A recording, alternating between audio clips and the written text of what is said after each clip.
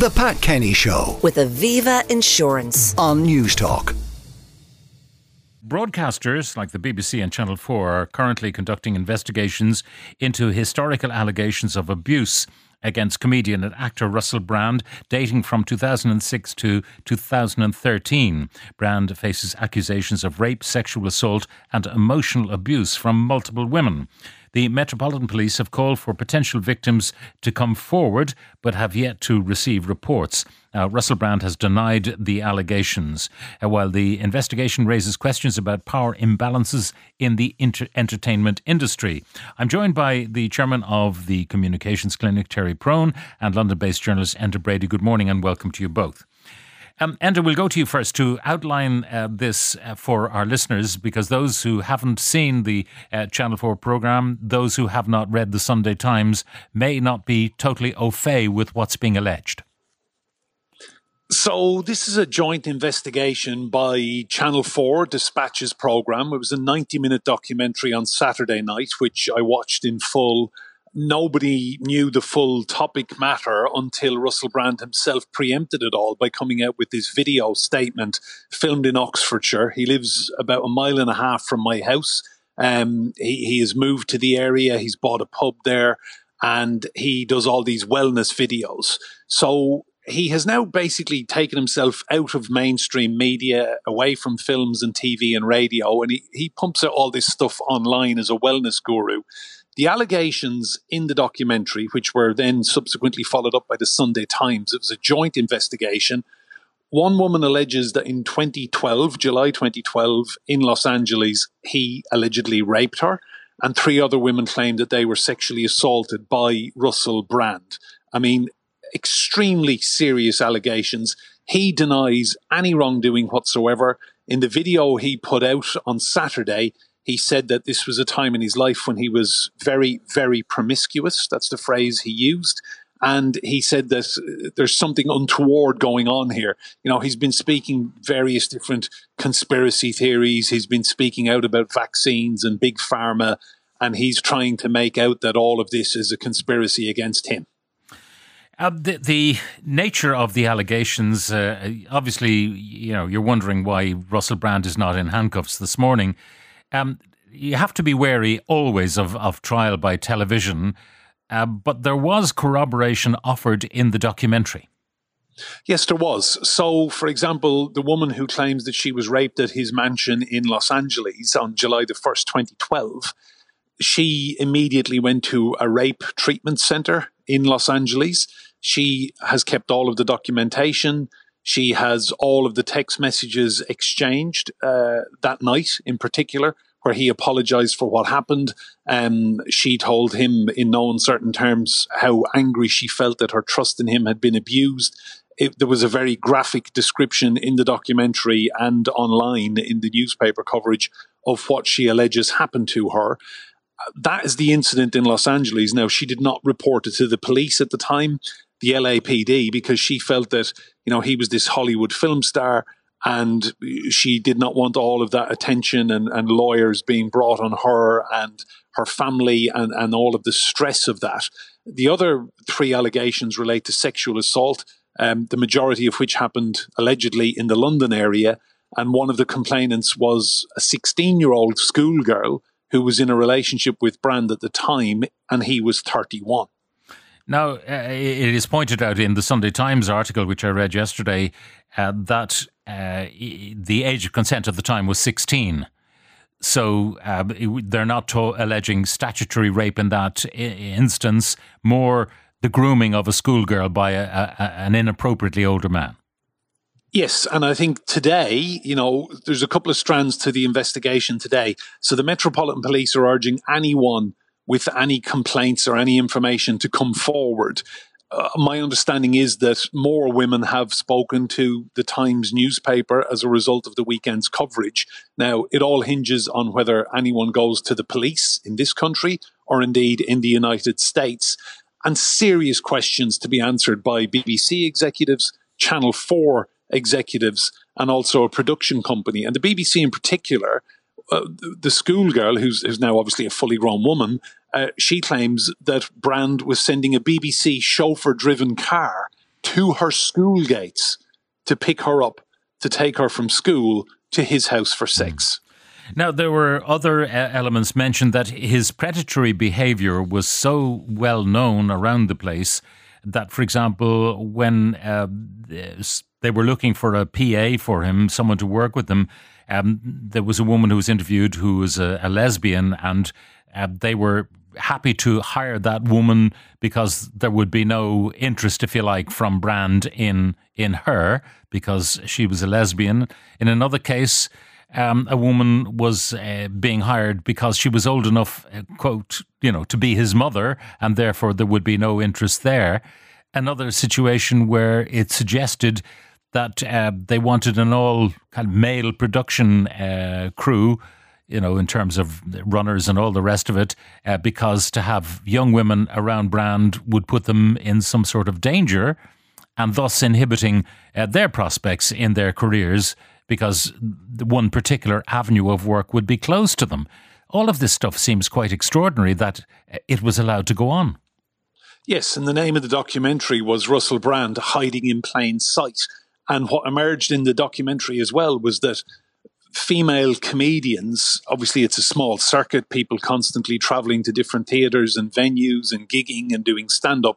Female comedians have formed WhatsApp groups warning each other not to be around certain individuals, and Brand was one name that allegedly kept cropping up. So I think his alleged behaviour appears to have been an open secret in the media, TV, radio. And I mean, if you listen to the interview he did with Jimmy Savile, who we now know was one of the worst sexual predators, a paedophile, that Britain has ever produced, the interview Brand conducted with Jimmy Savile is absolutely chilling. And at one point, Brand offers up, Savile asks him if he has a sister. And this went out on the BBC. It is hard to believe, Pat, that this was sanctioned and broadcast.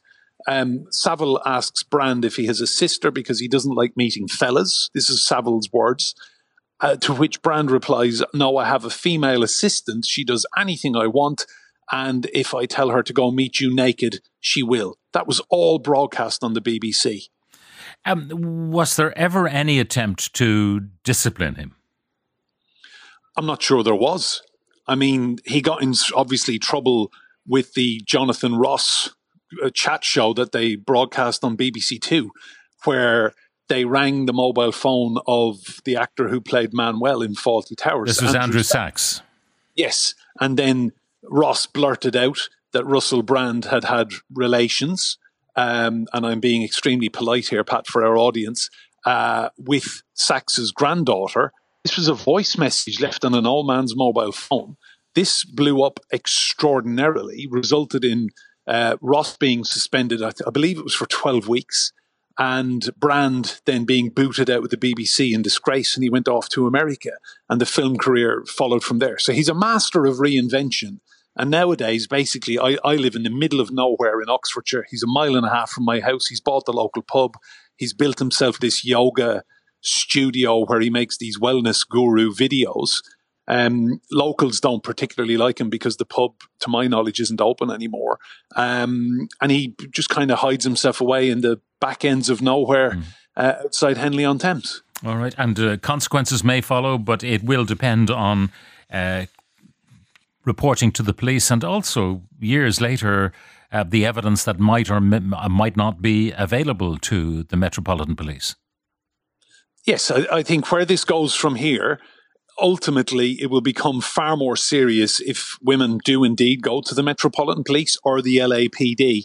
Right now, it remains a media story, but, you know, he's painting himself out as being this kind of wellness guru who has left the mainstream media because nobody wants to talk about all these conspiracy theories he comes up with. But if you join up the dots, Pat, I think his alleged behaviour over many, many years has resulted in nobody booking him or wanting him anywhere. All right. Thank you very much for that. Enda Brady, London-based journalist.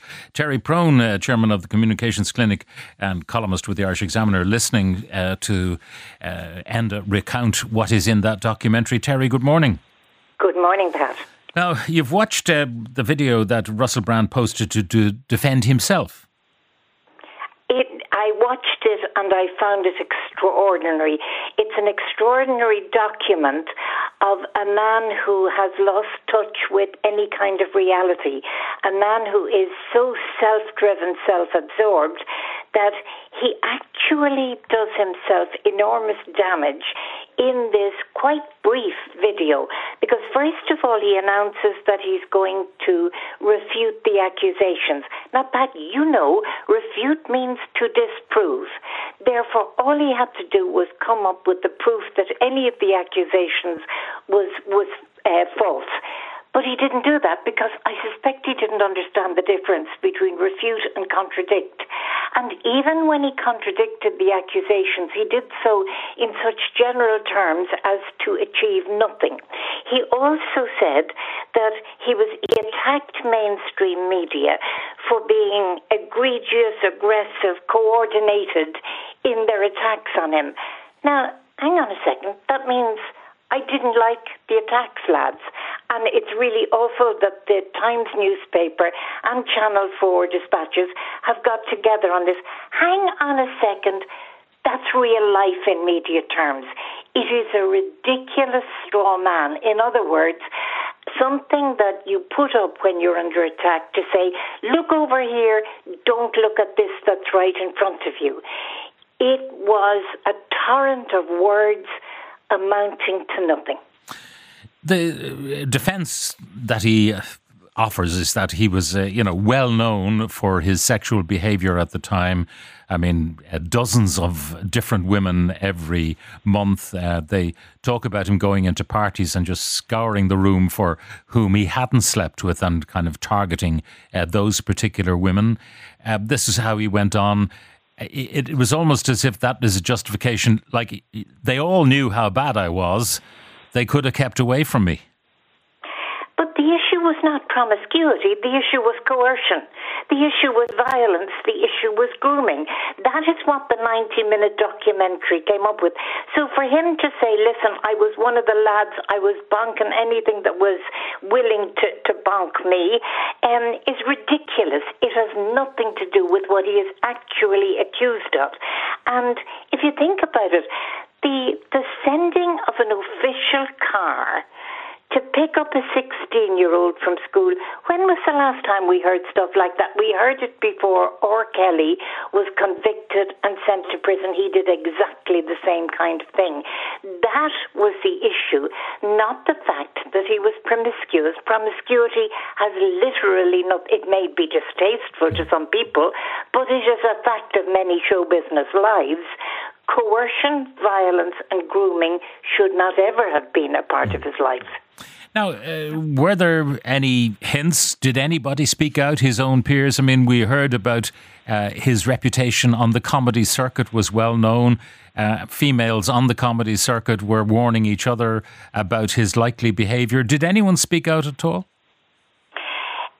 It seems to be that some hints were certainly present, but not really registered. For example, Enda Brady discussed with you the issue of the Jonathan Ross programme and the Andrew Sachs incident, which was crude and cruel beyond measure. But when that was discovered and outed, it was known that before that, there had been at least two incidents, one involving the abuse of a female newsreader, and the other involving urinating in a studio that he had been involved in. Now, the BBC didn't seem to have reacted to either of those, and nor did anybody. I don't know if you have seen the clip of Bob Geldof, but it's an astonishing clip of some award ceremony where Brand is on stage, fully lit, all of that, and Bob Geldof comes up steps to the stage, acknowledges the applause, and the first thing he does is describe Russell Brand in terms that is not possible to use on your radio program. And there is knowing applause. Now, that was 30 years ago. It's a young Bob Geldof who's saying it. And we have to wonder, why was it just assumed that this was kind of mutual dislike? Why was there not more investigation to see why the audience reacted in that kind of knowing way? So you mentioned earlier the investigations within the BBC and elsewhere.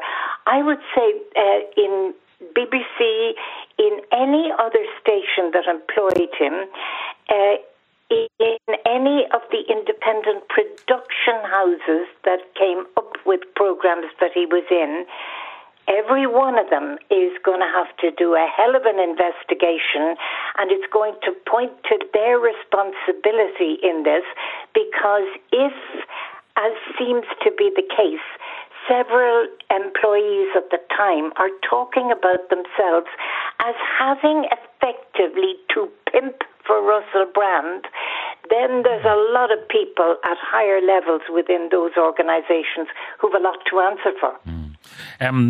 I interviewed Russell Brand on the Late Late Show. I believe they used a clip of it on RTE. That was then, and I'm not ashamed of that interview. He was a loose cannon, and I knew he was a loose cannon. And you approach those interviews with some trepidation. But as far as I know, he behaved impeccably. I mean, he's a very bright guy, whatever else his shortcomings might be. Very sharp, intellectually very, very sharp, very quick. And on that evening, I can certainly say, to my knowledge, he didn't do anything untoward. But, he may have been, in rehab at the time and behaving himself. Yeah, and it's one of the things when you talk about this going over to the police in Britain and elsewhere, the judicial process may be what finally nails this man, because he has something that's like a posh linguistic version of Tourette's. Words pour out of him, posh words pour out of him. They're not necessarily relevant words. One of the words that he used about the accusations yesterday was that they were baroque. Now, baroque is a historic architectural and art form. It has nothing to do with anything. But I presume some of his fans wouldn't know what it meant and would therefore be vaguely and generally impressed. But like Donald Trump, the judicial process is the one that will stop the fountaining of words. And so it'll be very interesting to see if he can survive a court, a jury, questioning from senior counsel. Terry Prone, Chairman of the Communications Clinic, columnist with the Irish Examiner, thank you very much for joining us. By the way, if any of you listening were affected by any of the content, you can contact the Samaritans on 116123. A texter says, when Brand was a left liberal, they ignored it. That's from James. Well, I'm not sure whether he was ignored by left or right. It would indicate at the moment by some of his support that he might be regarded as pretty right-wing in his views currently rather than left-wing. The Pat Kenny Show with Aviva Insurance. Weekdays at 9 a.m. on News Talk.